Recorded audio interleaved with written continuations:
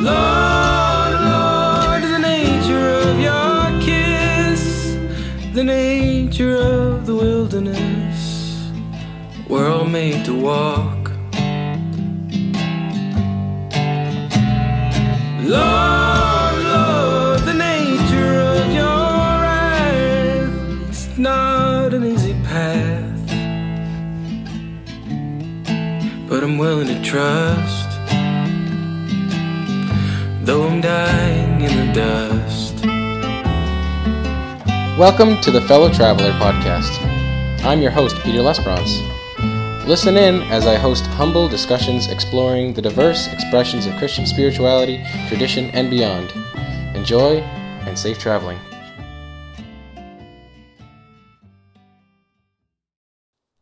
Hello, my fellow travelers. Thanks so much for listening in. I've really appreciated all your support. If you would like to support me further, consider becoming a patron on my Patreon. Simply go to patreon.com/morningsun_fellow-traveler, or just click the link in the show notes. Thank you so much. I love you. How's it going, everybody? Here we are on the Fellow Traveler again, this time with my good pal, Brian Ashmankas. Or should I say, Father Brian? Are you a father? I am a Catholic priest. I tend to not use the word titled father, but okay. I am. Yeah. Well, Brian, how are you doing? I'm doing real well. I'm living my best life. I'm doing ministry in a homeless shelter. I'm going Zoom. I'm doing mass by Zoom with a woman priest out in Minnesota named Trish. And the community is called Caris. I know, Pete, you're familiar with Trish, and I'm engaged. So I know some of you who might have some experience with Catholic priests might find two of the three things they're a little surprising. Yeah. But I am a bit of I'm what I sometimes say like a renegade or Catholic priest. I believe in Catholicism, but I don't believe in the exclusion of women and the insistence on celibacy and a lot of the other way that people have been excluded and hurt. And so I'm trying to live out priesthood and Catholicism as I always thought it should be, as I think Jesus thinks it should be. Wow, that's cool. Yeah, me and Brian, we grew up in the same town of Millbury, Massachusetts, although we are a few years apart. But we both went to Millbury, and I got introduced to you through my friend Andrew Boris. But I actually knew you before that a little bit. A little, yeah. There was some overlap. You used to get involved with the Federated Church a little bit, and I used to grew up going to the Mill Church in Millbury. And sometimes our youth groups would get together. I think maybe it was once or twice our youth groups got together. And I think that was one of the first times I met you. It was in my living room. And it was probably 15 years ago or so, close to 15 years ago. Yeah. I don't think about it, which is pretty wild to think about. Time flies. But yeah, where are you living these days? I'm living just outside of Worcester in Leicester. Leicester. So I'm yeah. That's cool. But you grew up in Millbury. Yep. And I met you. Well, we grew closer over the pandemic, over the past 3 years. I know it's such an interesting thing to say it that way, but it's so true. Well, it's funny because a lot of the time we didn't actually see each other in person, but we built very strong connections, I think, over Zoom, which, was surprising. It was surprising the level of relationship that you could build with people over the internet. And it still continues to be the case for me. I mean, with a lot of people that I know. Yeah, that's a big part of your story and your ministry, and we'll talk more about that when we get to that. But you used to run this group called Friends of Moose that we'll talk about, and we'd gather every Thursday night. It gave me something to look forward to during the pandemic. Those are some trying times. They were. It gave some solace. this Yeah, hour it of gave that solace, community, like of community and connection. support and connection and just Hearing people's stories. Mm. Yeah. So anyway, thanks for coming on such short notice, Brian. It's a pleasure to have you. And pleasure to be here. And a couple of years ago, I remember actually like having a chat with you and be like, hey, I'd love to hear your story. And you did share a bit of your story, but we'll get into it again tonight because it's always nice to get a refresher. Mm-hmm. Plus, now that I have that background knowledge, it'll help me guide my questions a little better. But yeah. So Brian, you grew up Catholic, right? I did. Yep. I grew up going to church every Sunday. My parents very involved in our local church, actually in Auburn. We grew up in Millbury, but we went to a church in Auburn with a really great priest and a great community, North American Martyrs. Oh, really? Where is that? It's up in the Packagug area. Oh, okay. Wow. Yeah. That's cool. Because I live in Auburn. Mm-hmm. I don't think I've come by it. I've seen some other Catholic churches around the area. Yeah, the St. Joseph's is the big one, but then it's kind of off the side up in the Packagug, and it's. Oh yeah, I live right down the street from St. Joseph's. Yeah. It's busy parish. Yeah. Yeah, that's funny. So you grew up in Millbury, but you didn't go to one of the Millbury Catholic churches, which was what, St. Bridget's and Assumption, right? Those are like exactly, the two. Yeah. We my father grew up in Auburn, and I think he had a lot of connections there, and we really liked. They had chosen it before I was born, but they really liked that community, and I think I found a lot of enrichment there. Awesome. I don't know if it was the beginning of my story. It wasn't something that there was a lot more to my faith journey and my current spirituality that came after that. But I think it gave me a foundation in a way that. That's super cool. And you, so what was your experience in the Catholic Church growing up? I think it was, like I said, I felt welcomed. I think that the priests in the community were welcoming and inclusive. There's so much in the wider kind of Roman Catholic Church that's exclusionary and patriarchal and a lot of these kind of negative stuff.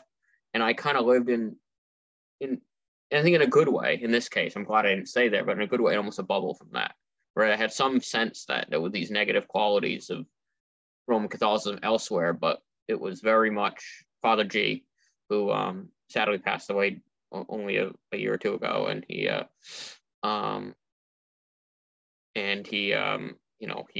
was one who just welcomed everyone and really cared, and I think I kind of felt that was what I grew up with. I don't. So I had that intro of like Catholicism is meant to be inclusive and welcoming. I think that was something that was really there, but it wasn't. I don't think I had much of a.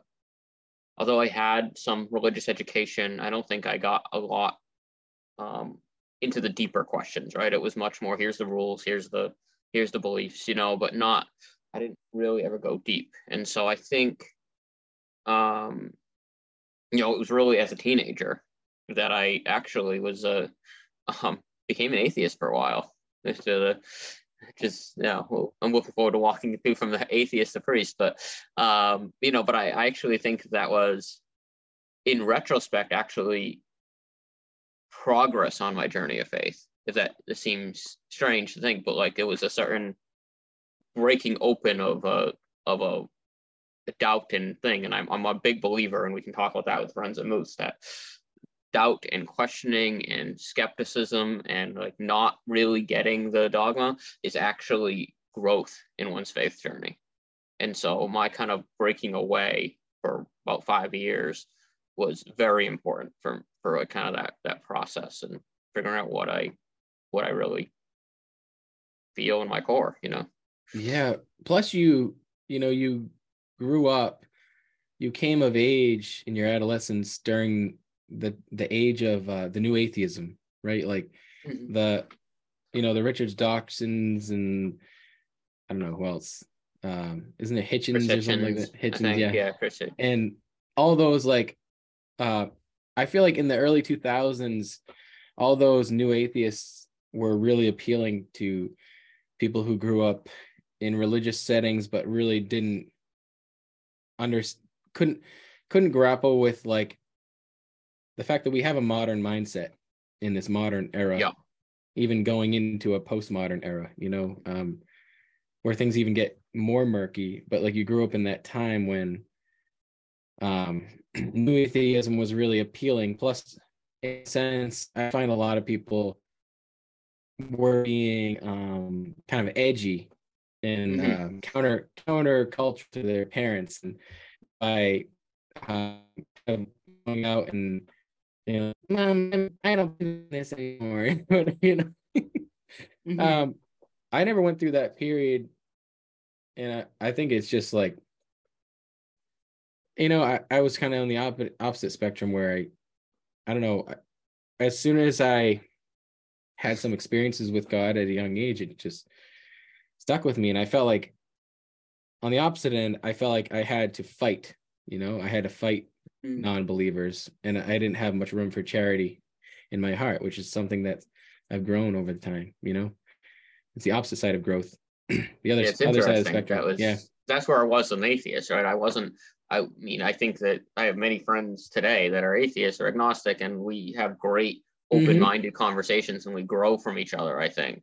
But most definitely, that wasn't teenage atheist Brian. Teenage atheist Brian, I think, probably would have argued a lot with Teenage Pete. I think we would have had gone head to head, because sounds like neither of us were very open-minded about it. We were very like, sure. You're like, atheists are wrong, and I'm like, no, Christians are wrong and dumb and ridiculous. And I think I wrote an essay, I remember, in as a junior in high school, really? That the thesis statement was, religion is the root of all evil, the inhibitor of progress, and a distraction from reality. The opium of the masses. Yeah. In the words of Marx, right? Yeah. It is interesting that, like, historically he could recognize Marx, because was it Marx who said that? Opium I think of the masses. So. Yeah, I think he said it in, I don't know if it was Marx or Lenin, honestly. They were a little different on religion. Lenin was actually more militant against religion. Marx didn't like it, but he just saw it as, he said, like the flower on the chain. Like, people don't recognize their chains because there's a flower on it, and that's religion. But he wasn't necessarily militant against it, where Lenin was like, wipe it out. It is funny. It is interesting because there's a lot of discussion these days about metaphysics, and the discussion is between, those who are more metaphysically minded versus materialists, spiritualists versus materialists. And obviously it creates some sort of false dichotomies where we end up like pigeonholing people into different camps and whatever. But what's interesting about it is, if you look at religion from a materialistic mindset, isn't it just one more expression of material, of natural existence, So why would you even be upset with it, which is kind of interesting from a materialist perspective. That's interesting. Yeah. Because if everything that's, yeah. What were you saying? I was just going to say about, I think that's something in my own, what I've just kind of discovered in my own tradition. I don't see it a lot in the way it manifests in the world, but within my kind of delving deep into that Catholic tradition with the sacraments, like there's this sense of material and spiritual are not these opposing worlds. Like they are integrated with each other. And I think from a perspective as Jesus, like the fact that Jesus is God is pretty cool. The fact that he was human is cooler. Yeah, for sure. Yeah. It begs all sorts of questions, which we have been grappling with ever since his death, burial, resurrection, birth, and whatnot. And we've been wondering, what does this mean for humanity? And I keep thinking about Athanasius. So he's like, God became man so man could become God. And he doesn't qualify by saying like God. So what does he mean? That's the Miller mystery. But anyway, I digress. Before I go down that rabbit hole. Yeah, so you were atheist and you got involved in politics, right? Yeah, I actually got involved in politics after I stopped being atheist. Oh, really? Okay. It was actually at least in one way I was breaking. You kind of said how you went in one direction in high school. Like I went to college and got faith. which is, kind of rare. But it was just, but it was kind of seeing a deeper sense. I mean, it was actually another thing that you had mentioned earlier about kind of experiencing God. I don't think I had experienced God when I became an atheist. And I think that's what I ultimately did, was in a much more limited way than I would later in life. But I think I kind of met God in this kind of really powerful experience my end of my junior year of college, and really kind of God answering a question I had, which was kind of like, is Jesus God, and but there was all sorts of, and I think it's a long story and I could share it, but I feel like I know we have only so much time. I mean, I definitely want to get into it, because, a big point of my podcast is really, a lot of times people have people on their podcast to talk about these propositional ideas or theological concepts or doctrines or whatever. That's great, and I think that's important. It has its place, but my starting point for these conversations is experience. And I'm really, and not only for the sake of, I mean, part of it's just, it's really interesting hearing these stories because they're not really falsifiable. It's you have to just accept it for what it is. It's like they had this experience. You can doubt them and say, well, I think they must be insane, or, or they must have ate a bad burger or something, or I don't know. There must be some sort of scientific explanation. But I mean, for me, I want to hear these experiences, also for the sake of inspiring faith in others too, because,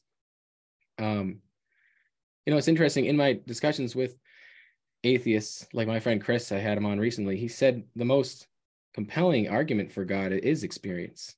When people experience, not only just as individuals, but as groups. And like, isn't that what religion is? It's people who have had a similar experience gathering together. In this case, in our case, in the Christian case, it's the experience of coming in contact with the risen Lord Jesus, right? And I mean, when you look at Paul, like, he never met Jesus in person, the Apostle Paul. Yeah. But then he has a mystical experience with him while he's riding his horse or whatever he's riding on the road to Damascus, and that changed his whole life. So it just shows the power of experiences. So often, especially in Western thought, we try to be so scholastic. We try to read our Bible in a scholastic manner, as if it's like a scientific textbook. We try to read our experiences in that way. So I'd love to hear. So weren't you were taking a course in college, right? Yes, I was. Yeah, it was on, it's called Morality and Society, but we basically talked about religion, morality. And I think as an atheist, what I was trying to do was discover a way to be moral without religion, right? I was kind of like interested in morality, right? I was intrigued by how should we live. And I just felt that, at least the Christianity I had encountered, or a wider Christianity, I think the historical Christianity, the Christianity of Crusades and Inquisition and racism and homophobia and that kind of Christianity was not compatible with morality. And I thought, so I was looking for, okay, how do you know? And so I was, taking this course. And I think going into the course, there was some sense that I had that Jesus was a pretty cool guy, or a good guy. Like I liked what he had to say. Like what I read of him or heard about Jesus was like, he seemed like someone worth emulating, right? A good philosopher to study and morality. And we'd read this book. And I think it's interesting that I think God meets us where we're at and what we need at the time. Because ironically, I can almost preface a story and say that all the things that got me to become a believer at the time wouldn't work on me now with what I know now. Right. I'm like too whatever, right? But they were stuff that said, it was this book and it kind of said like, be open-minded. And so I said, okay, I'm exploring, I'm traveling, I'll be open-minded to what this book about Christianity has to say. And so I read this, and at some point I read It's funny you mentioned, being in, people, what can you say to experience about, are they insane? Are they lying? And I think that was what I encountered with C.S. Lewis is, he says, Lord, liar, or lunatic. He says, and if you're not, I know you're familiar with this, but for those at home who aren't, the general premise that C.S. Lewis puts forward is this idea that because Jesus said that he was God, and he was a good teacher, he can't just be a good teacher, right? People who say they're God are either crazy, lunatic, lying, liars, or they're telling the truth, right? Like, it's the fact that you think. So I thought that was mildly convincing, but as atheist Brian, I kind of said, no, but did he really say that? That's the end, of course. Like, we just have said, let me go home. I didn't have a Bible with me. I was an atheist, But next time I'm home, visiting my parents, I'll read the Gospels and I'll see, God didn't let me get that far. I got home. My mom always insisted when I was home. They said, I know, under no delusion you're going to church at college, Brian, but when you're home in this house, you come to church with us. It wasn't a demand. It was just a fact. And so I went, and it happened to be the reading that day. I'm here. I am with this. I'll read the Bible and find out if Jesus said he's God. And it's, and the reading that day was like, I am the way, the truth, and the life. And no one comes to the Father except for me. And I'm the Father, and the Father's in me. And it's like, okay, God, you win. And again, I can kind of, like, as now someone who studied Scripture, in a academic setting, there's a lot of reasons to say that passage John is not the most historical gospel, right? Like, there's a lot to John that's valuable, but it's not the most historical. So it's, like I said, it wouldn't convince me today. So it's not necessarily the passage itself that's saying to people at home, like, oh, you should believe that passage and Jesus is God. But like, it's more to say, wow, like, the fact that it was kind of thrown at me at that exact moment in the right time was something that's okay. This is something, let me look at this. Yeah, it makes you wonder, like, oh, is that the Holy Spirit speaking to me? And that's kind of like the mystery of Scripture and Revelation, right? That like, it's not exactly like Revelation is all truth, and Revelation is found in one place. But when you experience truth, it's experienced and you can't deny it, right? So it's like, what do you do with that? And it's just funny the way that happened. I love that story because, yeah, I mean, it's funny now that looking back at you recognize that the Bible is not supposed to be read like a scientific textbook or a history book or whatever. But at the time, in your atheistic framework, you approached the Bible like a fundamentalist, right? And you approached it as a scientific textbook, and it's the way that the Holy Spirit needed to speak to you at the time. Yes. And it just like goes to show that, kind of humor, I don't know, or I don't know, the wisdom of God that he are not humor and wisdom two sides of the same coin. Yeah, for sure. Yeah, that's so neat. I love that. Yeah. And that's something, and now as a I like to think that I'm kind of a Bible nerd now, and I find that's what I find so interesting with the Bible. Not that it's literally true, because a lot of it's not, like some of it's historical, but but it's the fact that it's experiences. It's a lot of experiences that people had of God over thousands of years. Experiences that didn't necessarily agree with each other, right? There's literally like Job and Deuteronomy don't agree, like they're not saying the same thing, but they are in dialogue with each other. So it's these recorded experiences of the divine that are in dialogue with each other. And I think that's what's interesting about it. Not that you dig for this one little verse that tells you exactly what to do in this situation, but that, you can understand that you're not alone, and that others have experienced wisdom and have some wisdom to pass on throughout history, and that you're now part of that. You're now part of that, right? I think that, the Bible ends in the 1st century, but our own experiences continued, and so there's all sorts of people who continue to have experiences like that of God that we can then read. The Spirit of God lives on, and even understanding like when Scripture was written at different points in history, you know, there was a level of interpretation within their context, right? Where they had to understand God a certain way. And maybe God, just like God wanted you to understand that passage in that time, the way you did. Later on, as you mature in faith and are being perfected, God is allowing you to see that it's not black and white in that way, you know? So it's very interesting. And if that happens just on a microscopic level of just someone's lifetime, you know, just within the past, 10 years, not even, right? Right. It's like a microcosm, right? It's Our own journeys with God are like mirrored, right? There's different parts of the Bible, different parts of our lives that we, different things. There's like different ages within our life, right? There's like an age, and then there's even apocalypses too, I think. That's a great point. There's even points where an apocalypse, for those who may not be familiar, does not mean the end of the world. It means a revelation. It means a revelation of something new.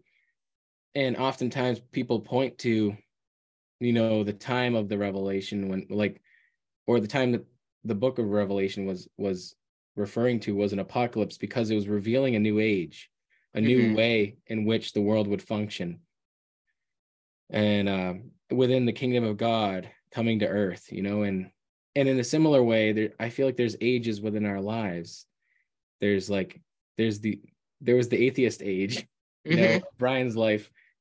And then there was the faith age that came about, maybe by way of necessity, but also by way of, you know, you were created to have faith, you know, you were right. Yeah. And it's all part of the story. Yeah. Like the exile is important for the return. Like absolutely. It's not, you don't get to the same return. If I don't go away, I don't come back. Like it's like, there's like a whole process there.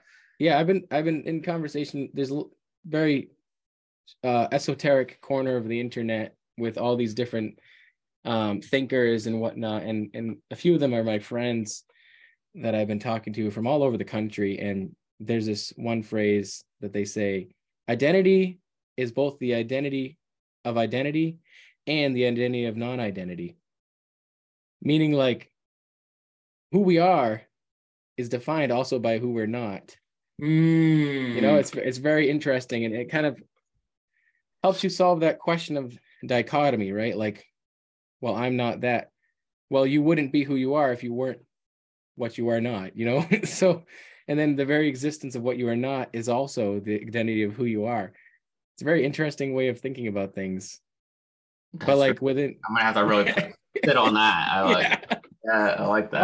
I'll try to develop that further. I have my friend Luke Luke Thompson, who will be coming on soon, and he'll help me grapple with that. I'll have to share that with you. But anyway, there's all these interesting corners of the internet. There's this guy Jonathan Peugeot. There's this guy Paul Vanderklay and Father Stephen D. Young, and all these folks who are kind of grappling with symbolism and identity and understanding all these questions that are very interesting. But anyway, I digress. You had some other experiences too, right? Wasn't there a prison experience? It was, yeah. So that was, and part of, as you mentioned, I was in politics for a while. I was a selectman. So I came back to faith, and I really saw it as like my calling from God to be a good politician, essentially, right? To fix a broken system. And I think that's something that's really stuck with me throughout my whole life, right? Whether I was an atheist or religious, whether it was politics or priest or anything else, like that notion of like seeing broken systems and wanting to be better has really, and trying to be part of the solution to that, has really stuck with me. And so it's just like anything, like being a politician was very part of my call. Did it go where I thought it would go? I thought I was off to the U.S. Senate eventually, higher office, and that was what I was going to do, fix broken systems. And, God had other plans, and I'm grateful for that, because I'm much happier in this direction than that. But it was important, right? It wasn't meaningless just because it was a stepping stone doesn't mean it wasn't, I didn't help people in Millbury, or that I didn't make a difference, or that I didn't learn something along the way. It was all a meaningful thing. So yeah, I did the politics for a while. That's where you became friends with Boris. Yes, right? yeah, that's it. Yeah, Mhm. so I used to say, used to call Boris my political mentee, and because he was, 10 years younger than me. And it's weird to think, like, we're such good, but like, he was kind of up and coming politics and helping me on my campaign and stuff. Oh yeah. So, he was such a good mentee that he also left politics. Yeah.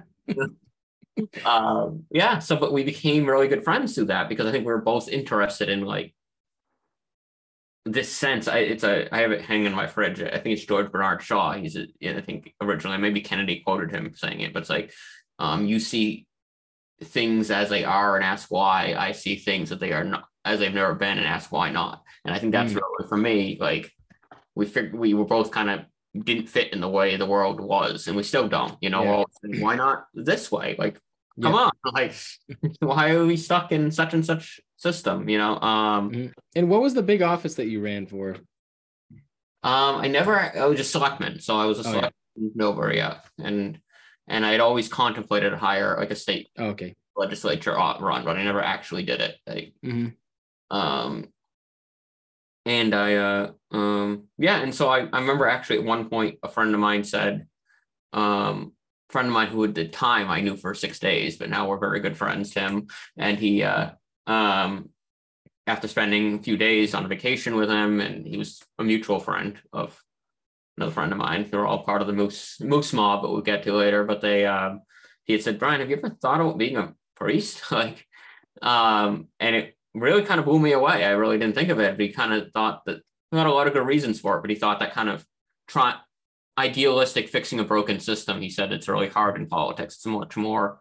Anyway, so I thought about that for many years, and I was leaning that way, but I was really politician priest. I mean, the whole priest versus marriage thing came in later. That was something that I had to grapple with once I was in seminary. But the big dilemma that I faced at the time was priest or politics, and I was doing prison. I started doing prison ministry at one point. I worked with a group called Pax Christi, who's been really a big part of my life.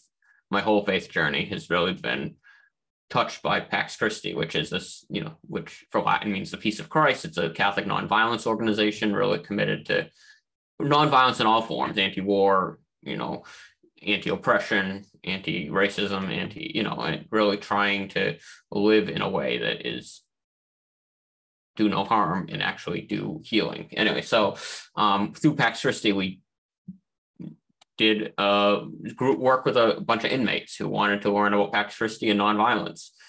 And it was just this powerful experience. Every time we went, it was just this amazing, you talk about the Holy Spirit being in that, makeshift former gym they turned into a chapel, was like the most amazing. Our Lady of Guadalupe Chapel, and it was just amazing. But one particular day, one of my co-ministers, she brought one of those dried starfish in, and we did it because we read a story as part of the course that we were doing with them about nonviolence. And the story is that there's this woman walking along the beach, and the beach is covered in starfish, right, that have come in on the shore, and she's walking along and picking one up, throwing it in, picking one up, throwing it in, picking one up, throwing it in, and someone comes to her and says, there's just so many starfish. How could you ever expect to make a difference? And she just looks down, picks up a starfish, throws that one in the thing, and says to that one, it made a difference. And that's like really what I love that story. And it's what I need to hear, because I'm such a system thinker, right? But so we were reading that story and how important that was. And she brought this dried starfish kind of as a little talk about material and spiritual coming together, little prop for us to pass around. And I got it first. And so I prayed on it, and I said, let the Holy Spirit come through me, to the starfish, so that everyone who touches be filled with the Holy Spirit, and passed it along. And I could see around me, there was something happening. There was like a Pentecost thing going on, the way people were sharing and opening. And it's just like this, like the room was like on metaphorical fire, but then in me it was like kind of like full, like I was almost feel like I was bursting, like I felt like I was about to explode with the Holy Spirit. And it was like this really powerful, like out of body but in body. It's so hard to explain it, but it was just overwhelming euphoria, somewhat pain, but that pain was overwhelmed. It's just like this utter thing. And within that kind of euphoric, whatever experience, there was just this kind of little voice that said, be a priest.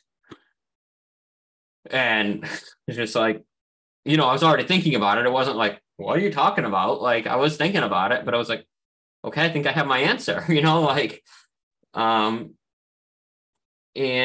of course, even that was not, we can get into later. It wasn't the full story. It wasn't the full thing that God was saying, but it was the thing God needed to say now, right? Be a priest. It stuck with me. It carried me through some of the dark days of seminary, knowing that God had kind of said that, like, that's what you're called to do. And there was so many ways in which that was affirmed by this and that and this, like, you're called to be a priest. Who you are as priest is, and I signed up for seminary. I joined the Worcester Diocese, the Roman Catholic Diocese of Worcester, the full name, and became a seminarian, which is for Catholics is a 6-year process at least. Wow. It's just, and I remember there being not excited about that, but I also knew be a priest, right? Like, okay, this is what you do. You go and you just took the step of faith forward. Yeah. Yep.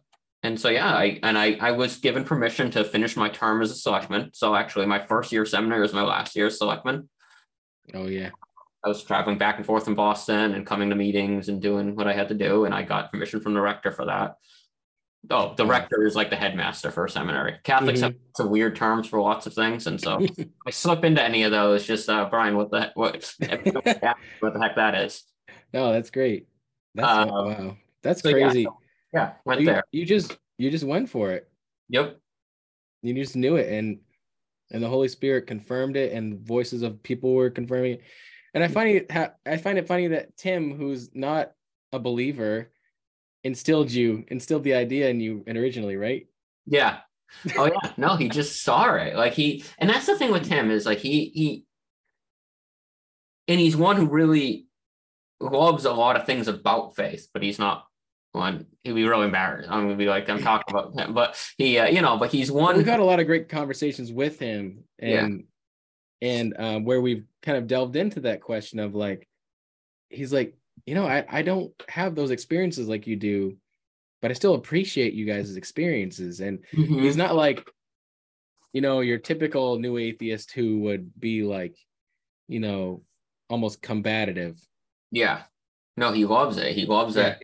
It inspires me. He loves that it inspires others to do good, justice work, and he cares about that. And he really wants that to be a thing. And he, I don't know if he'd agree with this or not, but I feel like he's a vehicle of the Holy Spirit. Like he's one who, sometimes we call him like, the Prophet McManus.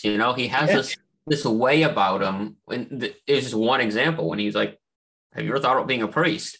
He just has a way of like maybe observing and just kind of seeing things in others that they don't see in themselves. And he'll have these like a very insightful kind of things. He just sees it, and so that's what he saw in me. He just saw this through the politics, through the everything else. He just was like, and you've asked him now, he's like, he'll even downplay that, right? He'll just be like, it seemed obvious, like it's like, it wasn't obvious to me. It wasn't obvious to you, and that's what that's so funny.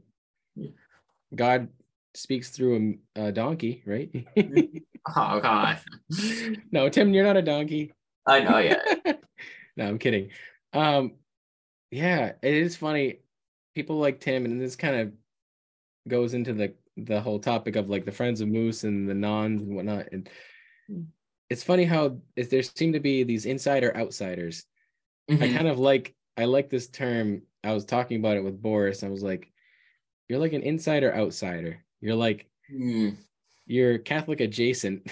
But like, yeah, but you still kind of hang out on the fringes. But when I look at people like Boris, who I feel like he's doing more for the kingdom of God than most people who claim to be Christians. And that's what blows my mind. I'm like, what am I supposed to do with that? Yeah. It's pretty wild. Like it's the thing. And I think it's, if you talk about like the Bible and other religious texts from other faiths and whatever, but God seems to do God's work on the margins, on the peripheries. Yeah. Right. That's where it happens, right? In Galilee, not in Jerusalem. Sure.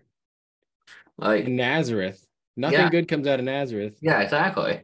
And it's just, there's something about that's where God's doing the work. Like, not, and I don't want to dismiss it. I mean, because I think, I'm sure God does work I'm not sure, but I know that God does some work in the center, in the centers of things. But it's not the only place. There's so much bad stuff happening in the religious centers, right? Which really, the work of God and the work of the Holy Spirit is happening on these edges, on those like in between spaces, where maybe because openness, maybe because it's challenging something. Like, God's not really a big status quo person, I don't think. Jesus. I think it really favors those who don't have power and don't have privilege. Yeah. It's really fascinating. I was talking to a woman pastor a couple months ago, or last month, and we were talking about the whole, because I grew up in the Assemblies of God, which is a charismatic denomination that arose because of this big revival that happened in Chicago on Azusa Street.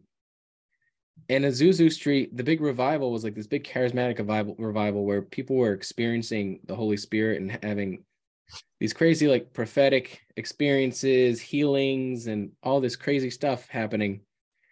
And it was happening amongst Black, Hispanic, poor folk, and women, so like people who were kind of not the people with power in society, which is really fascinating. It seems like God tends to work through those kind of people. That's where the kingdom of God is, where the least of these are. It's very fascinating. And it's so easy to overlook when you're reading the Gospels, when you're reading the life of Jesus. Yeah. But it's this, I think a lot of people don't take Jesus very seriously. A lot of people who would claim that the Bible is very literal don't read Jesus literally. They're not giving away their things to the poor and right, and selling all their possessions and giving it to the poor. Like, what do you do with that? It's that it. But then when you see people who are on the outside or even on the fringes, living in such a gospel way, in such a kingdom way, like a kingdom of God way, it's like, it really makes you pause. It's like, wait, what about me? I'm a part of this system, and what am I doing? What about my church community? We're a part of this system. What are we doing? And that's that was a great line of Tim too, right? He says, a lot of people say, what would Jesus do? But he's more interested in the question, where would Jesus be? Yeah. Where would he be? On the margins, among the poor, amongst the least of these. Yeah. And that's where he says he is. Yeah. He says it. Yeah. It's clearly straightforward. Yeah. Like, I was naked and you clothed me. I was homeless and you sheltered me. I was hungry and you fed me. And the list goes on. I'm sure we could add to that list.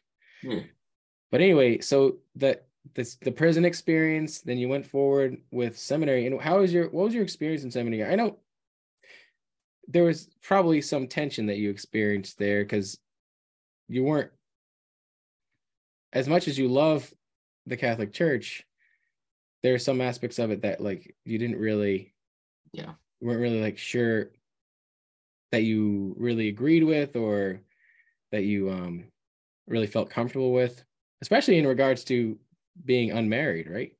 Yeah, no, I mean, all of it went together. Yeah, it really, as I explored my faith, and that's really to start with the positive, like, it really was a time of reflection and a time of education and discernment and, spiritual direction regularly. I had formation all this stuff was really, to be fair, to be one of my former vocation directors, who's like your recruiter, I guess. That's how I try to translate it. My vocation recruiter, my vocation director, he said, your job for the next 6 years is to get smarter and holier. That's kind of cool. There's an that opportunity to say, yeah, that's your job right now. Go get smart and go get holy, so that's where it was. And yet it also was a time when you see such ignorance and unholiness, right? All around, like in real exclusionary stuff, power, politics. There's a lot of what's called clericalism, this idea of the priest being above the people and kind of a ruler on high, like a lot of that mentality around, a lot of sexism, a lot of like really, because the Roman Catholic Church to this day still bans a woman from the priesthood based on very flimsy biblical arguments that have no validity, but they still do it. And from that extends a lot of other, because they're not allowed to be priests, and priests are the end all and be all in Catholicism. You have this in at least Roman Catholicism. I'd like to think there, there's a lot of real negative attitudes toward women, and toward gay people and toward really anyone who doesn't belong. And so the fact that I was kind of felt this like on fire with the Holy Spirit, knew I was called to be a priest, and yet was like kind of a square peg in a round hole, and like really struggling in this tension and growing. And then, and part of it for me, I happen to not experience a lot of the other things that others are excluded from. A lot of people excluded from the priesthood in the Roman Catholic Church because they're women, because they're gay, because they, I guess, because they are already married, maybe, because they're 1,000 reasons, right, that they kind of get excluded, and I was able to be in, right? It's almost is a privilege, right? I happen to be a cisgender white man, so it's, I could go to seminary, but so where I kind of met in solidarity with all those who were excluded, I always look at it this way, is that I really felt called to marriage. And seminary is set up in such a way that, priests make a vow, Roman Catholic priests make a vow of celibacy or promise of celibacy to never be married. And the general understanding of seminary was always one of those calls will get stronger, right? Some people call it marriage and some people call it the priesthood. And as you discern, one will get stronger and the other weaker. And I had the experience of the more I discerned, the more both got stronger. So I felt every year of seminary, I felt more called to be a priest. Every year of seminary, I felt more called to marriage. And it was coming to a very painful, difficult situation that I was coming to a point where I had to decide between these two overwhelming, more than desires, right? I mean, these were like senses from God. Like they were deeply who I was at my core, was to be a married priest, and yet they wasn't thing. And so ultimately there was a discussion in the Amazon about allowing married priests. I still hasn't gone anywhere, but it was maybe going to go somewhere at the time. I think I ultimately felt called that I had to address this with my bishop, here's my call. And before I get to that, I would just say, there was, like I said, there was other good. And I actually was in two different seminaries. I was in Boston, which was much more difficult seminary, and then in Washington, D.C., which was much very good experience. I got to do a lot of, social justice work down there, and I got to be involved, and it was much more open-minded, allowed for discussion. But ultimately, I made this meeting with the meeting with my bishop, who decided whether I was going to go on. And told him, like, here's the situation, Bishop McManus. Like, I am called to marriage. Here's why. I'm called to priesthood. I'm called to Worcester. I'm called to be Catholic. Like, all of this is here, and he gave me the floor, but he really didn't listen. He just let me do my piece and then said, well, you're not called to be a priest because if you're called to marriage, you're not called to be a priest. That's it, done. And you're, finish the semester, you're out. Like, the good thing about the situation in Washington, or one of the things, was that we were also CUA students, Catholic University of America students. So I was able to essentially finish my degree. That was I decided, because I had all these credits, so I just was able to switch degrees from the priest degree, the STB, to the Masters of Theology, which, for all intents and purposes, same thing, a couple different requirements. And I actually was able to finish. A lot less years. Was it? A lot less years. Yeah, exactly. And actually, that's the thing. So I got this Master of Theology, and I have 2.5 times the credits I need to really have that degree. So, I was able to get a lot of education out of it, and finish that program, and graduate with a Master of Theology in 2020, actually, of all places, in June 2020. It actually was going there. I was doing my work remotely a couple months before it became mandatory, but yeah, so I was able to finish my degree, but I knew that call, and so I was able to basically pursue through a group called the Good Shepherd Companions, which are validly ordained Catholic priests. They're one of many independent or ecumenical, sometimes we call them, Catholic groups that have valid orders, which means a legitimate bishop has laid hands on their head and done the ordination prayers and passed on that, notion. So validly ordained priests who were able to ordain me, essentially. And that's a little bit after that, but I was able to connect to that group, and they were able to kind of resolve that dilemma, right? Because I knew I was called to marriage and priesthood. So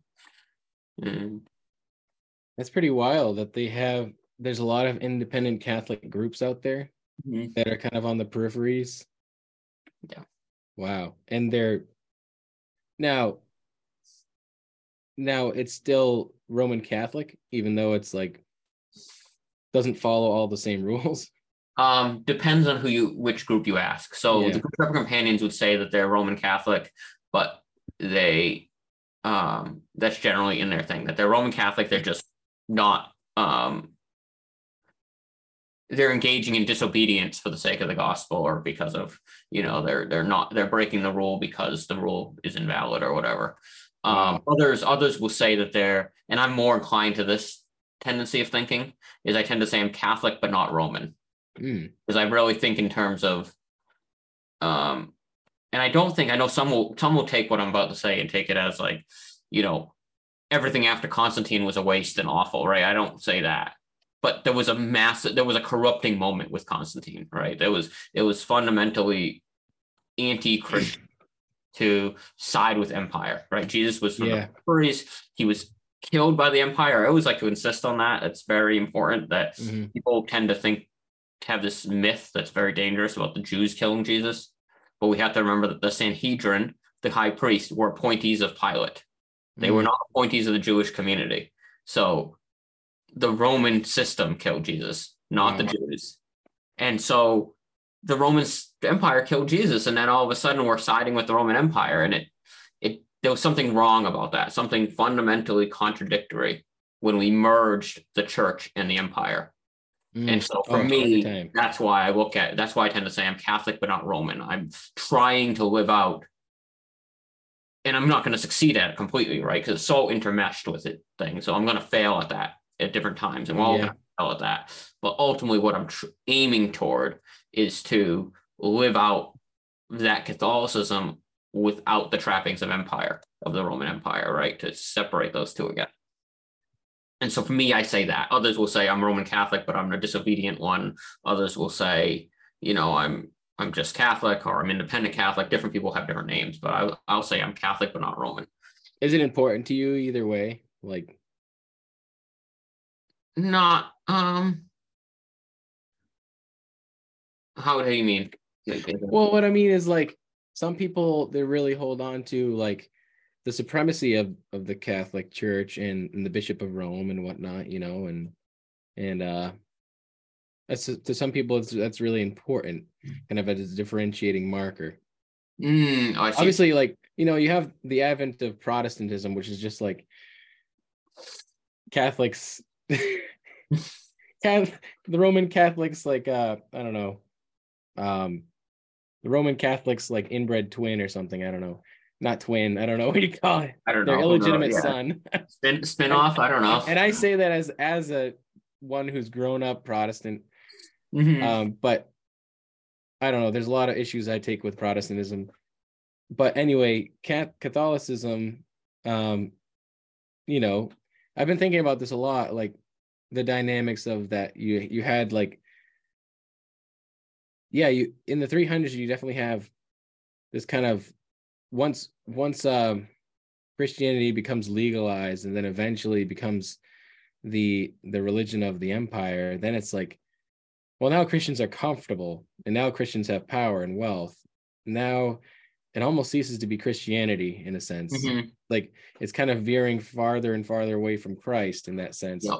But you still have faithful people within that movement. Who moved to the peripheries. That's where the monastic movement really grew out of that. Monastic movement for sure, yeah. You know, and the Desert Fathers, yeah, Cappadocians are huge. Yeah, moving away from the empire, saying let's discover. You know, and that's the task of every generation, I think, is to kind of find that. And I so the independent Catholic movement is part of that. Yeah, for me, I know I'm Catholic to the core. I'd actually put that along with priesthood and marriage as part of my call. You know, but when I say I'm Catholic, there's a lot of things about that. There's the Catholic social teaching, there's tradition, there's the sacraments, there's a lot to that, which we could delve into if you want, but in general, but I also am a big believer. It's actually a line from, I saw him yesterday, but Brayton Shanley, who's the co-founder of the Agape community. Oh yeah. He'd be a good person on the show. Oh yeah. I've been reaching out to them. Yeah. But he had this line a couple years ago that I really love, what he said, you know, if you dig a well really deep, you get to the common waters. So for me, my well is in Catholicism. That is my core, but I don't talk about Catholicism as the way. Catholicism is my way to the common source of water, which is the divine. All right. And so and it's important, you know, I think ironically, I think those who are so insistent on being right or in control or this way and not that way, they act like they're the most religious. In a certain way, they're the least religious, right? Because they're not digging their well deep enough, right? They're keeping their well at a place where it's only their own well. Yeah. The whole goal is to go deep enough that you're like, the water comes from somewhere else. Yeah, exactly. That's a really interesting analogy. Wow. That's really neat. I guess you could, and for me, I think I try to believe that the water is Jesus, you know, the water is Christ, and that he's the source of all truth and light and wisdom and whatnot in that sense.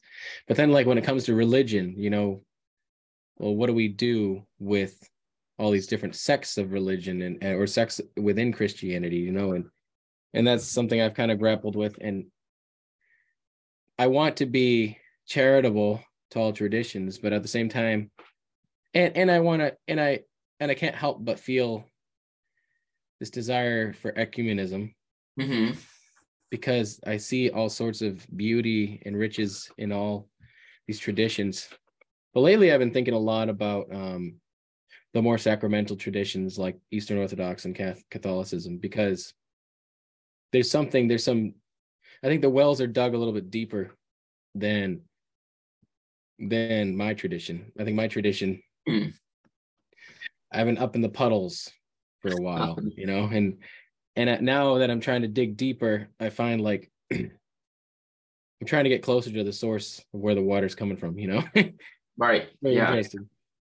But yeah, that is interesting, and you know, it's interesting dynamic within Catholicism, and I want to talk to more traditional Catholics too, because I think it's really interesting to get their perspective. There's people, many traditional Catholics are like against Vatican II.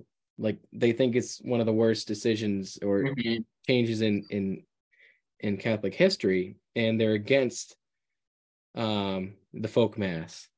They're against having mass in people's language where they can understand. Yeah. And they believe, like, you know, that they should turn the priest table around, or whatever it's called. Yeah. The altar. Yeah. Turn the altar around so the priest's back is facing us again, and that kind of stuff. But it is very interesting. to see how that was a pretty substantial development, Vatican II back in the 60s, right? Yeah. And I think it's essential, right?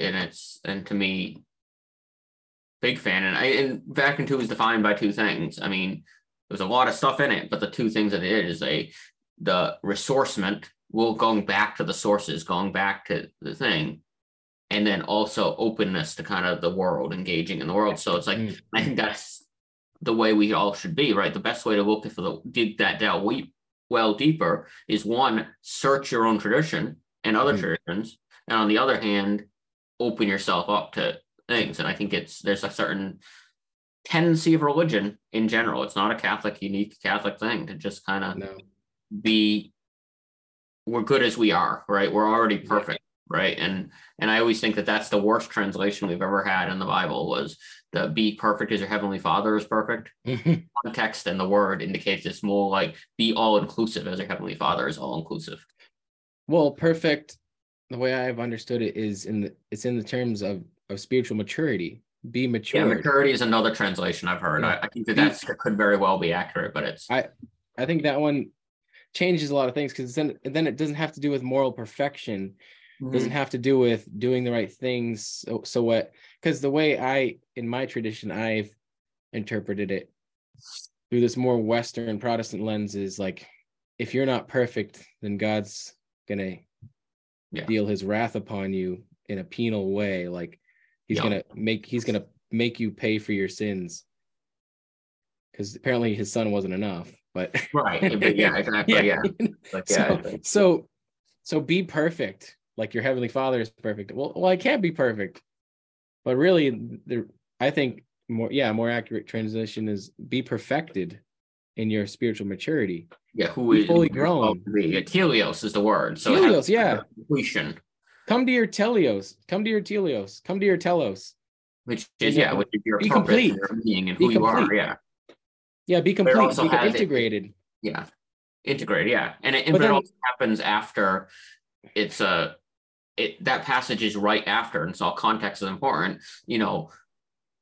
It says, God sends the rain on the just and the unjust alike, and the sun on the. So, what is it saying about God in that sense? It's saying that God is all inclusive. God is, and then it says, be like your heavenly Father. So it's always important to read the context. I always think, I'm a big opponent of proof texting, right? Because you just take one passage out of context, and I think my favorite. I don't think anyone's ever actually done this. But can you imagine just taking Jesus' line, like, you have heard it said, an eye for an eye or tooth for a tooth, and just stopping it there?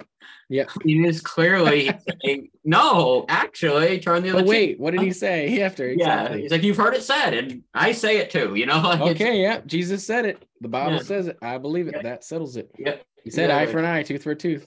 Yep. And so it's a kind of whole thing where Jesus is not violent, right? He's against violence. I mean, that's very clear in the gospel. And the one that gets in Jesus' name, one that gets pulled out of context a lot in my tradition is, especially in like more the Reformed tradition, when they're trying to explain the providence of God in terms of like, why do children get cancer? Why do people die? Why is there famines and wars and whatnot? The problem of pain and evil, right? And suffering. Well, they say, God's ways are higher than our ways. His thoughts are larger than our thoughts. But the context of that, and also like in terms of like who God would forgive and who God wouldn't forgive. It's like, he forgives some people, but he doesn't forgive others, because his ways are higher than our thoughts. His thoughts are higher than our thoughts. Yeah. The context is talking about how much more forgiving God is than the people that in that day and age. He's saying his ways are higher and his thoughts are higher, and that he's willing to forgive more than the people in that time would. He's willing to be more inclusive than those, even forgiving the outsiders who aren't Jews, So yeah, that's interesting.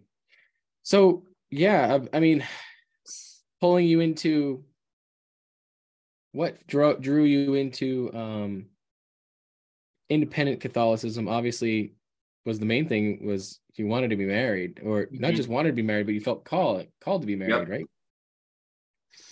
Which you're on your way to be married, right? I am. Next year. Yeah. Actually, this year. Yeah. To Sam. This really great band. It's playing our wedding too. Really? Yeah, called the Big League Collective. I don't know if have you heard of them, Pete? Yeah. You know what? I think I know one or two or three people who are in that band. Yeah, they're really good. No, but all jokes aside, yeah, my band, the Big League Collective, we're gonna be playing at Brian's wedding. I'm really excited for that. Mm-hmm. Gotta make sure I save that date before I forget. Good reminder. Yes. But anyway, yeah, that's coming up. I mean, it's coming up. That's crazy. So you're gonna be a married priest. Mm-hmm. I love it. Yeah. I know it's funny when I tell people, oh yeah, my friend, he's like part of this kind of like hippie Catholic group, and he's gonna be a married priest. They're like, what? Married priest? And it's a witness in itself to kind of challenge, break open. Oh, it does for sure.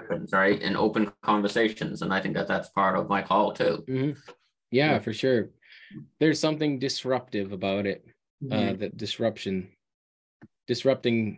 the status quo, but also disrupting injustice, right? Yeah, exactly. Yes. Yeah. And another big thing that drew you into the independent Catholic was, I mean, there's other topics too, right? Like the whole LGBT thing to consider too. Yeah, and I think it's LGBT and inclusion of women. Those are the two other, and they go together. And I think it's I actually wrote to Pope Francis after I left seminary.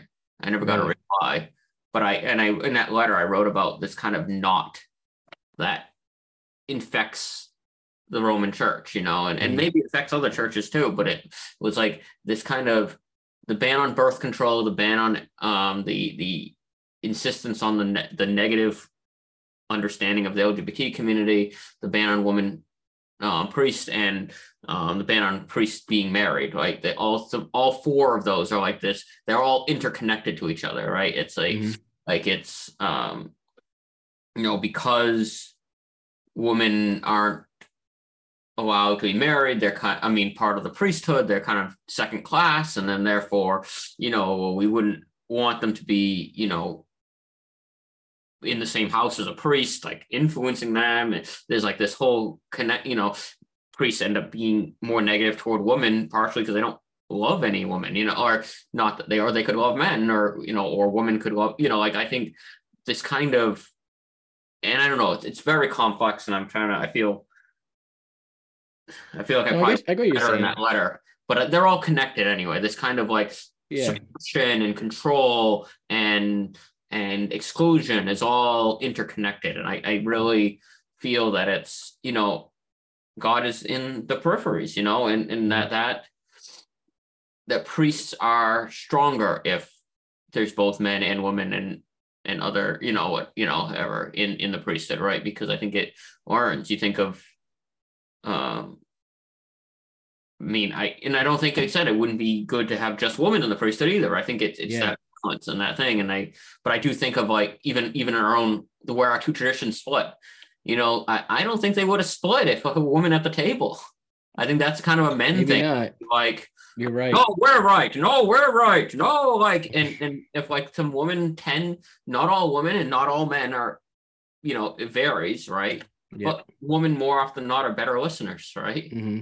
If there was like actually listening to the other side instead of just insisting on rightness, there would have been maybe that, So I think it's all connected. So I really, for me, I said my solidarity with those who are excluded from Catholicism is on that point of marriage, but it's a solidarity, right? So I could never, if like the Pope called tomorrow and said, we'll let you be a married priest and come back to Rome, I would say, are the woman and the LGBT community going to get back in too?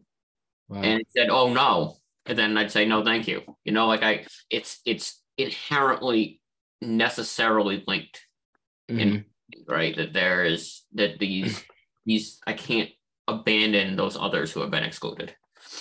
Now, was that something that was this way of thinking something that developed over time, or was it something that you always felt, or something you were raised on that never left you? Or, I had some sense going into seminary that I didn't understand why women were excluded. Mm-hmm.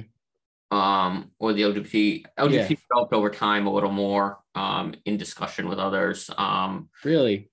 Yeah, I'm curious about the LGBT topic, because, so, I mean, going into Catholic seminary, you would have known, right? You would have known that they're just at the outright, like, excluded from expressing their sexuality in any positive way within the church, or even within marriage or whatever, and you knew that going into it, and that didn't deter you at the time. So, like, it seems, I was curious if you had, what experiences you had that changed your mind, or maybe helped you kind of solidify. Yeah, I think that's true. I think I was definitely in all these issues. I was more willing to accept the Catholic Church's view, or even perhaps agreed with it in some way, I would say. But I think part of it's a solidarity, right? I think that I think the beginning of the LGBT issue for me was definitely, I remember having discussions early on with seminarians being like, I don't know if I can accept the teaching on it, but maybe I can see how it maybe makes some sense, but not really. I mean, and one of the things was knowing how I was on a path to have celibacy imposed on me. And that I was, at least in theory, I remember thinking, I'm at least getting something out of it. I get to be a priest. Right? This notion that, like, sorry, you just have to be celibate the rest of your life. It seemed like such an unbearable and unreasonable imposition. And then I think over time, there's a sense of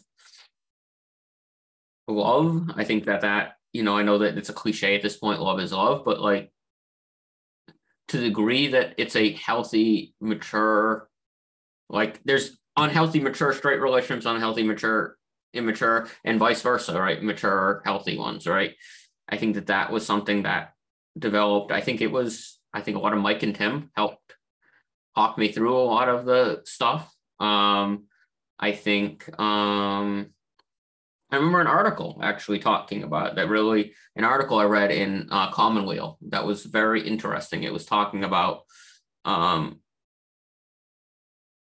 the masculine and the feminine, and looking at Genesis from this perspective. Kind of the general gist of it was this kind of who was it saying? Was it the spectrums? Yeah, spectrums, exactly. So that God is, Genesis records in its metaphorical Genesis 1 kind of way, saying God creates in opposites, right? God creates the light, separates the light from the darkness, the land from the sea, and God created man and woman, right? That's this sense.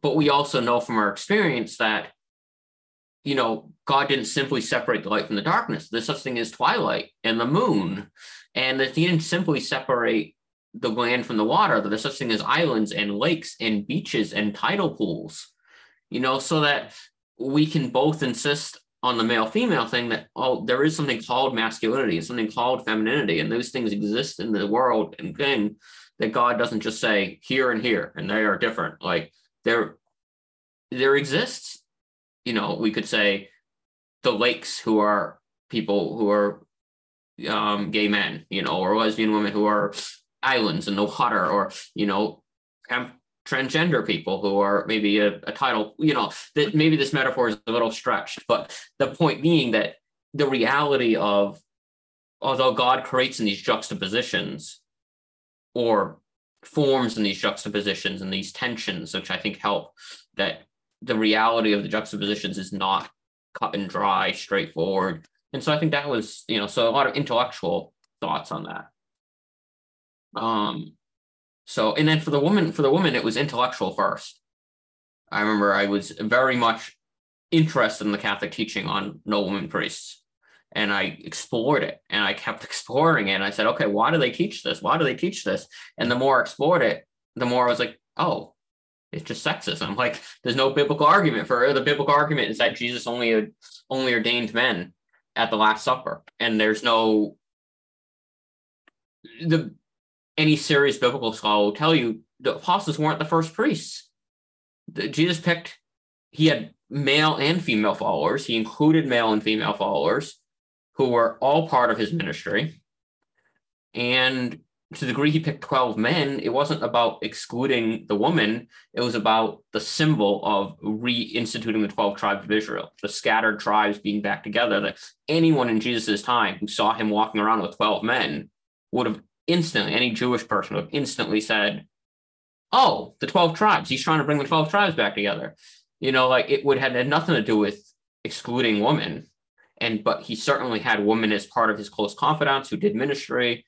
His mother, Mary Magdalene, Joanna, Susanna, several. And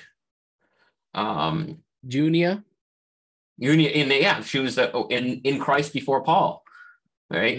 And you think of how, and then you can also look at that because how much work was done to exclude women by later writers. Yeah, later writers call her Junius. They literally changed it. Like I couldn't imagine calling Junia the Apostle. They're like, it must be Junius. I think that's a typo. Let's make him a man. Yeah, exactly. That is pretty messed up. No, I agree with you when it comes to women in leadership in the church. I think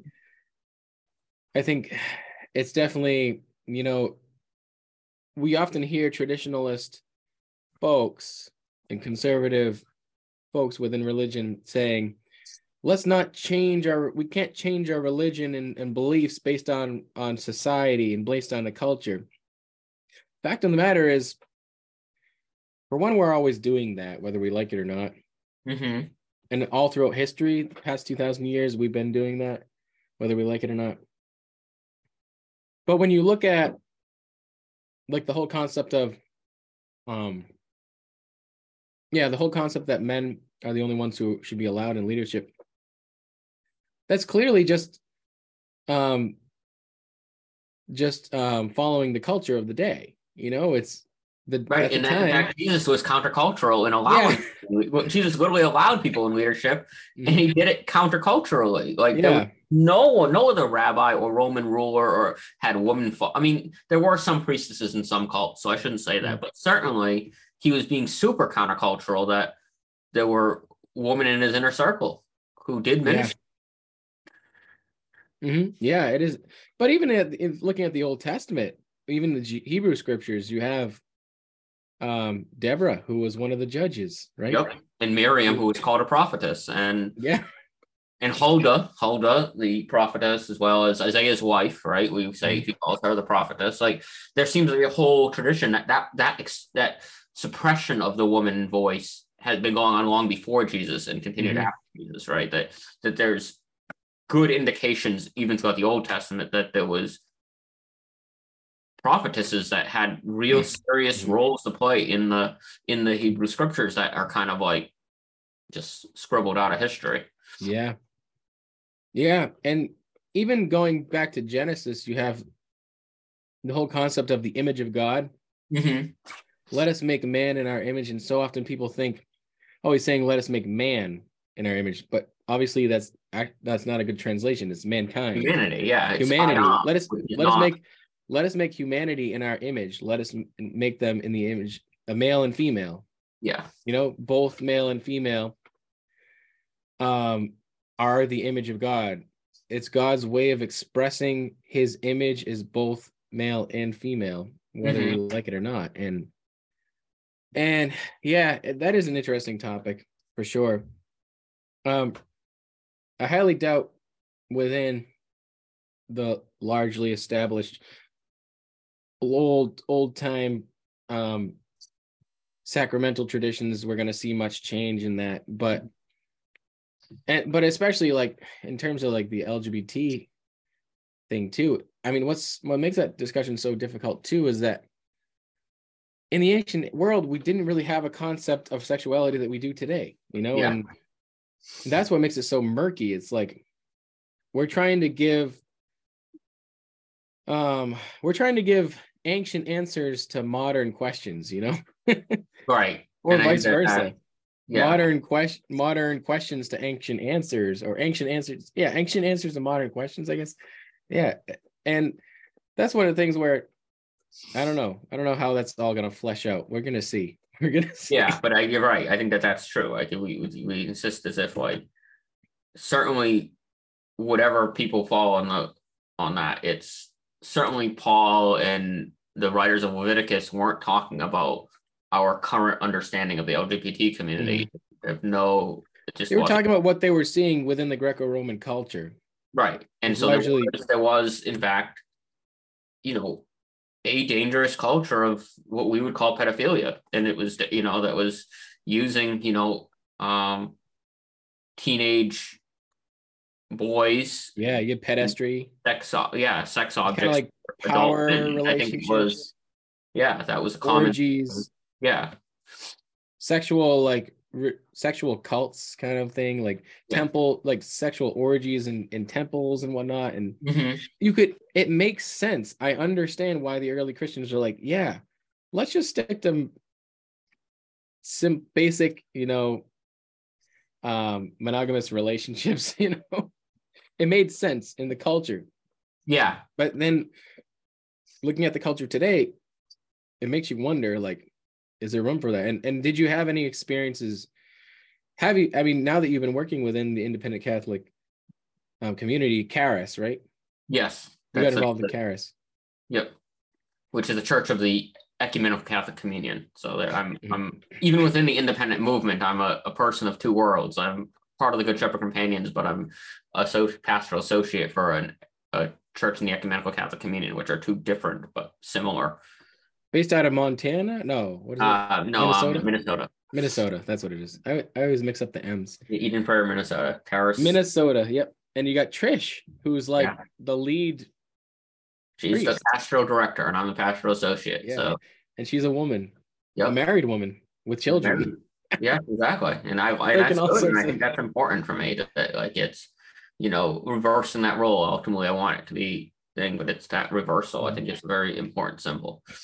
Now, within that community, have you had any experiences with people on the fringes where you've been able to actually see God working in their lives in that way, where it feels like they're drawing them from the fringes towards the true, experience of God within church, like church life? What does that look like? Charis is it lives on the margins itself, right? It's kind of founded by a group of people from a very large parish that was open and inclusive in many ways, but who did not allow women to be ordained because it was part of the Roman Catholic Church. And they split from them and formed, so Trish was ordained, and they formed this kind of living out a Catholic community in a way that is inclusive. And I think it's very much two things that draw me to that community is one is the sense of living out the ability to draw from the tradition, and I think you use the term, right, deconstructionist or reconstruct the tradition. So it's drawing from this Catholic tradition, but then not feeling bound by it. Let's draw from this, and how can we shift it? How can we draw in other traditions of it? And the other part of it that's very powerful for me is it's a word from Vatican II, full and active participation, that it calls for the full and active participation of the lay people in the Mass. It's not, as is so often the case in Roman Catholicism, and certainly was the case before Vatican II, but it really didn't change, was kind of Father's show. We'll go watch Father say Mass. What we're supposed to do is we're all celebrating Mass together, where Father's leading us, priest is leading us in prayer, celebrating it, but we're participating. And that's something that's very insisted upon. We have a shared homily, like the Trish or I or John, the other priest, will preach a homily. Sometimes we'll have guest preachers, but then we'll invite others to share, We have shared prayers of the faithful, which is less uncommon, but, we'll have prayers, and then who else has a prayer? And then I think one of the most important things for us, for Catholics in the Catholic tradition, which something I believe in, but is this notion that when Jesus said, talk about one of the few ways I'm literal, is Is Jesus said, "This is my body, this is my blood." That's what Catholics believe, is that Jesus is in some way becoming, or the bread and the wine are somehow becoming Jesus's body and blood. And in, especially during COVID, when people weren't gathering, that was a source of a lot of pain for Roman Catholics, because the Eucharist was so core to their experience of God, right? They're literally imbibing God, and and people had to just watch on TV. And something that Charis will do is actually, we bring our own bread and wine. If we're on Zoom, I bring my own bread and wine. And even before I was a priest, and we said, why would the Holy Spirit be limited by time, space, or distance? And so this notion that we're all, it's not just the priest up there doing the Eucharist thing, but we're all communally celebrating together and bringing Jesus into the world in a way that Jesus is inbreaking into the world. So it's participation, right? And so that a notion of participation is very important to me. And I think that's something that I'm trying to live out, and something Vatican II teaches, but it has not, in most Catholic churches, has not come to be. And I think it really became clear in COVID when people were watching on TV. But I think it was always the case that there was a sense of like, up there, priests are doing the Mass thing and we're watching. That's definitely something that's true throughout all Christian traditions, that COVID changed church. Like, it's never really going to be the same. There's always going to be like a way to join virtually, or in most churches, even without COVID these days. Yep. And yeah, that's great. That's really cool. So that's what's happening now. But I forgot. Let's back up a little bit and go back to 2020 when you started the Friends of Moose. How did that happen? So, you had just finished seminary. I just finished seminary. I was talking to the Good Shepherd Companions, and we were discussing the possibility of my ordination. And for them, they said, look, you've finished your degree. You've done preaching. You've taken classes on preaching. You've studied it, you've discerned, like, you're ready to be ordained now. Like, this, we would send you to school or do something else if you weren't already done, but you're ready, And I said, but something was holding me back. I knew I was called to be a priest. I was pretty confident I was going to go through them, but I didn't feel quite ready, And one of my fellow priests in that community, he was saying, we were meeting by Zoom already. COVID was starting.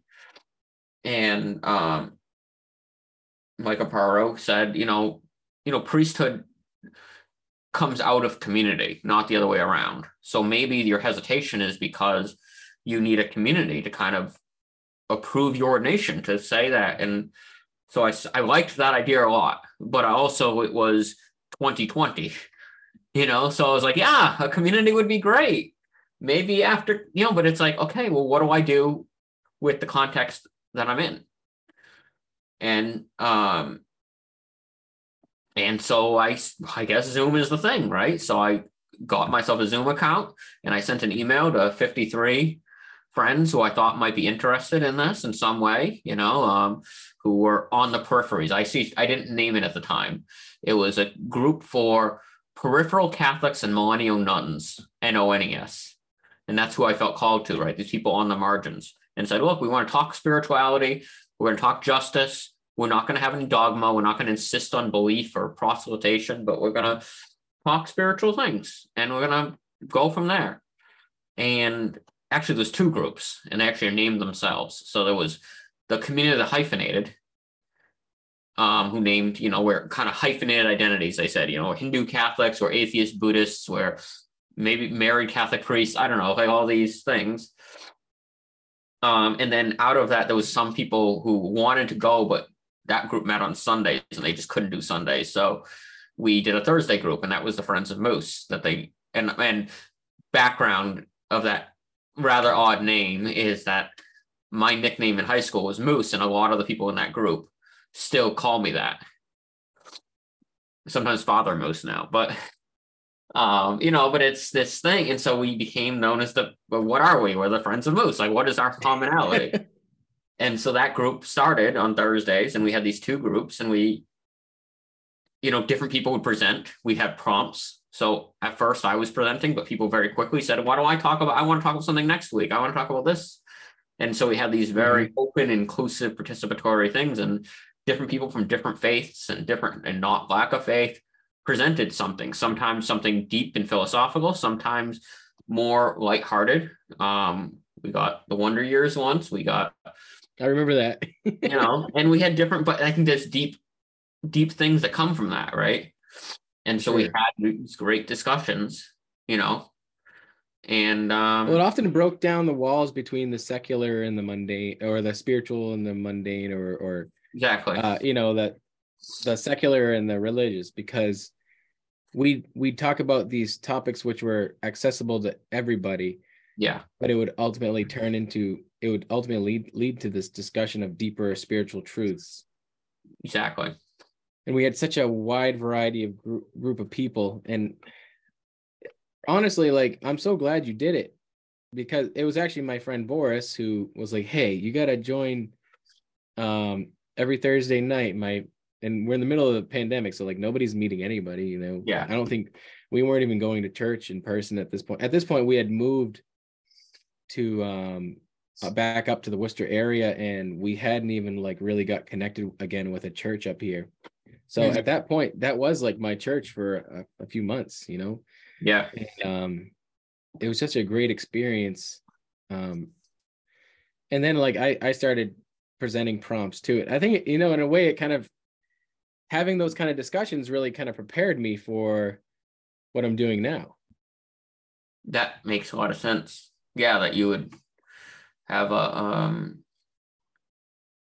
and I think that's it. And I think it's people grew and they became more through these discussions, and it kept us sane, and we got insight in some others, and I'm glad of that. Yeah, I know it was a tumultuous time. I mean, it was COVID, it was the election year. It was wild. It was wild to think back on, but you kept it going strong from like summer of 2020 all the way until maybe like last spring. It kind of started to die down a little bit. Yeah, and we still meet occasionally, but it's not the same. And I think it's a solid 2 years though. Yeah, and I think we have a community now. We're not meeting as regularly. There's these connections and these memories that kind of tie us together, Oh, for sure. And it was really neat. Because then, so you started Friends of Moose in June 2020. Then in June 2021, you had your ordination. Yep. And I was so glad to participate in that and be there. It was so neat. I still have your glass up there from the from the wine. Yep. Did it almost 1 year later about that. And yeah. And the cool thing about that is that it was 1 year. It was actually,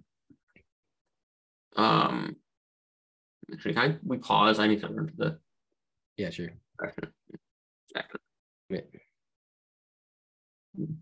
Yeah, so I was saying that the interesting about this ordination, I kind of set it to be just about 1 year after the first community met.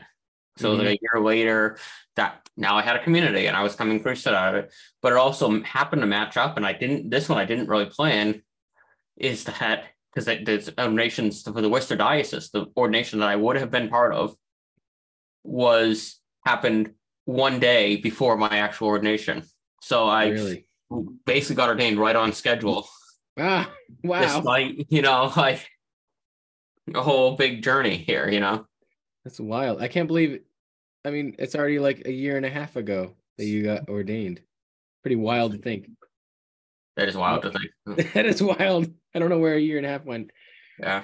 But yeah, that was really neat to be there and like hearing Trish. And I also met Father Jerry too, and I had him on the podcast. He was one of my first interviewees, actually. Yeah, I think he was like number 5. But yeah, that's super cool.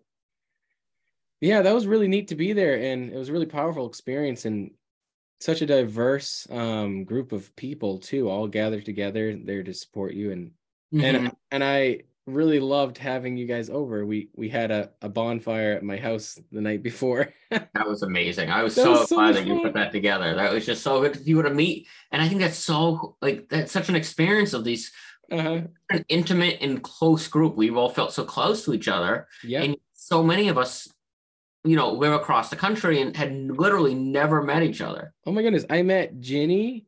I met Trish in person. Yeah. She's a lot shorter than I thought she was. She was the first, by the way, that's the first time I met Trish in person too. No way. You were well. Like that was that's wild. I met Tim all the way from Philly. Yeah. I gotta keep that in mind. I got someone I could stay at his house, I'm sure, if I needed to. That's the neat thing about communities. Once you build this kind of community, you always have people everywhere, where you can, and that's what's kind of cool too. Imagine if it wasn't COVID and you had tried to put together some sort of community, it would have just been local people, but we had people from all over the country. Yeah, I think that it was like an interesting aspect. Yeah, right. The fact that it's this limitation that we could only meet by Zoom actually opened it up, right? Like Tim wasn't even Philadelphia, which isn't that far. He's not going to come up for a meeting in Worcester, like on a regular basis. But that's pretty far. Allowed to this much more deep, diverse community, and I just feel like that was such a thing that was amazing. And actually, I mean, part of that is actually to talk about my wedding. Like, I wouldn't know my future wife without this community. Oh yeah, you met her over. Yeah, she came because she was connected to Agape community. Oh, okay. So she was invited along with several other people who were young people involved in Agape that I thought they would want to be part of this. She's the one who came of that group. And she just got this email and was just so intrigued by it. She actually hated the time. She tells me now, like 4 p.m. on Sunday was a terrible time for her, but she couldn't not look at that email and be like, I need to join this. I don't know why. I feel so called to join this group. And then you guys got connected. That's hilarious. Yeah. So she was living in Maine. I wouldn't have met her. Like, I don't know. Wow. That's great. That's crazy. And then, wow, that's wild. Yeah. So many good things came out of that. I mean, we could go on and on. Our mutual friend Boris. I mean, at the time he was working in finance. Now he's quit his job and works for the homeless. Like, what the heck? I got him into that. Yeah, we worked together in the show. I don't think that would have happened without Friends of Moose. Literally, some people's lives have been revolutionary. Yeah, revolutionized. I think you're right. Yeah, it's pretty wild. Even for myself, I think I had never been able to access these kind of ecumenical conversations because whenever I had discussions, it was within my tribe, within my Protestant tribe. And at the time too, like my faith had devolved so far as I was like really pretty dead set in like Calvinism, which is probably like the worst strain of Protestantism there is out there. No comment, except yes, I know. No comment, except, and there's something I never got that feel, but it's interesting. I'd be curious. Well, for me, a big part of it was grappling with that. Wait, how can these people that think differently than me, how can they be saved too? How can they have the Spirit of God too? But when they do, what am I supposed to do with that? What am I supposed to do with the experience? And I thought I was going to be coming on these discussions and talking about theology and doctrine and our doctrinal differences and talking about the mechanisms of justification and whatnot. And I thought that's what we were going to be talking about, but it turned out we were just going to be talking about real life experiences and real faith and spirituality in a broader sense. And it challenged me and forced me to deconstruct what I was believing at the time. And a life-changing experience to it too then. Like oh for sure, absolutely. Like, I mean, it's maybe not, you didn't change your job well, actually, yeah, but like Boris, but whatever, but like there's like a fundamental like way in which you approach faith. If you met Boris before, at the beginning of 2020, he was like a libertarian finance guy. He wanted to just get rich quick and then like retire young and go live in California and go surfing or something. And he saw people like Mike Boover and you and living out the life of faith in the living out the way of the kingdom of God. And it inspired him so much to quit his job in finance, quit pursuing becoming a financial advisor, and give up his great paycheck to work for these like Catholic organizations helping out the poor and working for social justice and whatnot. And it amazes me all the time. I'm like, holy cow. When you really think about it, it's radical. I mean, when you think of the concept of repentance, right? Changing one's mind. Yeah. I hardly know anybody who is a devout lifetime Christian who repents to that level, who changes their mind. Like really metanoia, changing your mind, changing your way of life. What, the rich young man, right? Isn't he? Yeah. It's pretty wild. When you I mean, I think actually it's interesting. I'm thinking of, as you say this, like Boris is the rich young man, except he did give up way as well, yeah. Right? And you're Peter at Cornelius's house.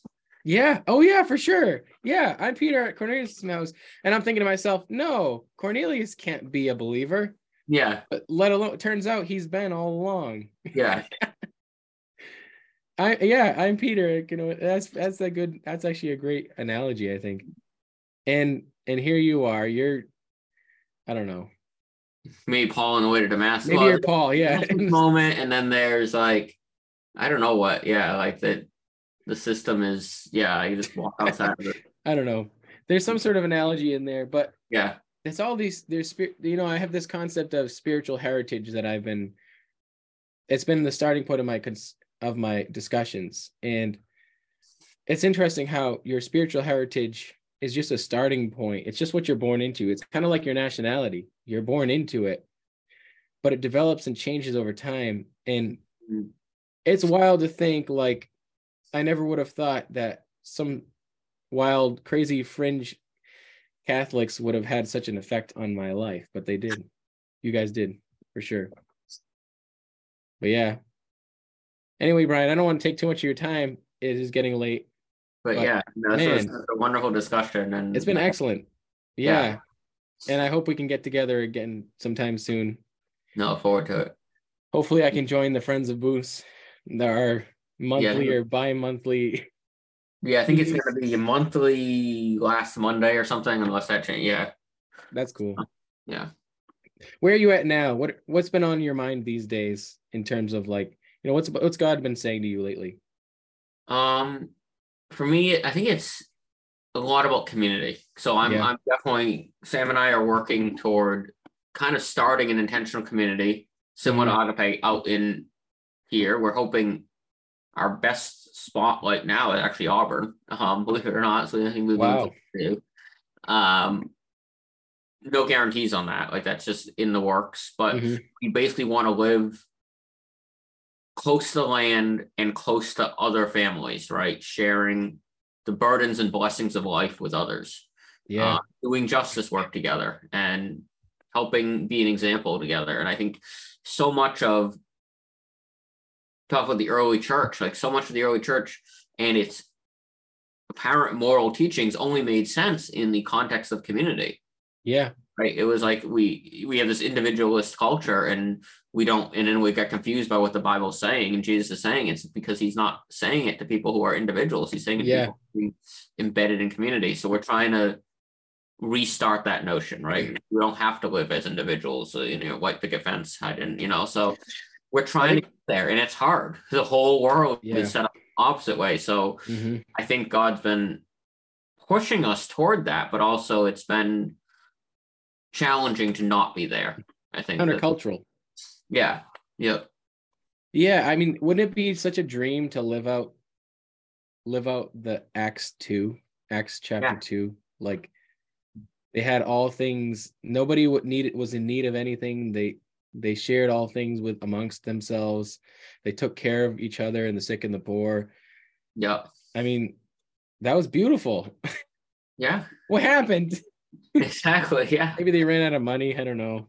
I don't know. Yeah. In this fallen world that we live in, it's tough. It's difficult.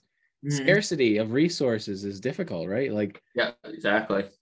That's what holds us back from like a true utopian society, is like at the end of the day, there's scarcity of resources. Yeah, but then it's a whole mentality though, right? Is there's a scarcity mentality and abundance mentality. Yeah. Isn't the Catholic there's that way? Really, there's plenty of land and plenty of resources and plenty of money to be used for the right things, but we use it for the wrong things, like war and imprisonment and all sorts of injustice. It's unfortunate. Exactly. Yeah. So we have to keep being prophetic voices. That's one thing that I really has stuck with me from the Friends of Moose, is the whole concept of speaking prophetically to your tribe and your people, and and we often end discussions be like, well, sounds like our conclusion is keep speaking prophetically to your people, you're called here for we gathered together in order to inspire one another, and we often rant and rave about injustice and things that we were fed up with. But then it's like, well, what do we do with it? Well, it's a call to action, isn't it? And within a loving community, you can have that foundation and you can have the resources to kind of pursue that, even if it is a pipe dream, Right. And exactly, it's like getting us a little closer to that kingdom of God, right? That's the prophetic voices and speaking, and I think that's the big, the big secret of Jesus is not, what I think that someone had said that, plenty of people admire Jesus, but few people emulate him. Yeah. No, and that's what Jesus came to do, is to teach us how to live. We should speak prophetically like Jesus did. We should challenge the system like Jesus did. We should love unconditionally like Jesus did. There's so much that he's not on a pedestal, right? We're supposed to all be that, teaching. If we all act prophetically in that way, the world will be better. One of the things that's better. kind Even if one of us does it, the world's better. But well, it's like the starfish right on the beach. It's just one starfish. What starfish is right in front of you? Yeah, exactly. Doing little things with great love. That starfish also can inspire others, right? That person sees it. That's the other part of the story, is if people see you throwing that starfish, and that person says, well, I'm going to pick up a starfish now too. Yeah. Twice as many starfish are being helped, right? So now you have a whole community, a whole movement of people, starfish people. Exactly. That's so neat. Yeah. Wow. That's so cool. Well, Brian, you have a blessed evening. You too, Pete. God bless you. Cool. Let's go forth and throw some starfish in the sea. Yeah, absolutely.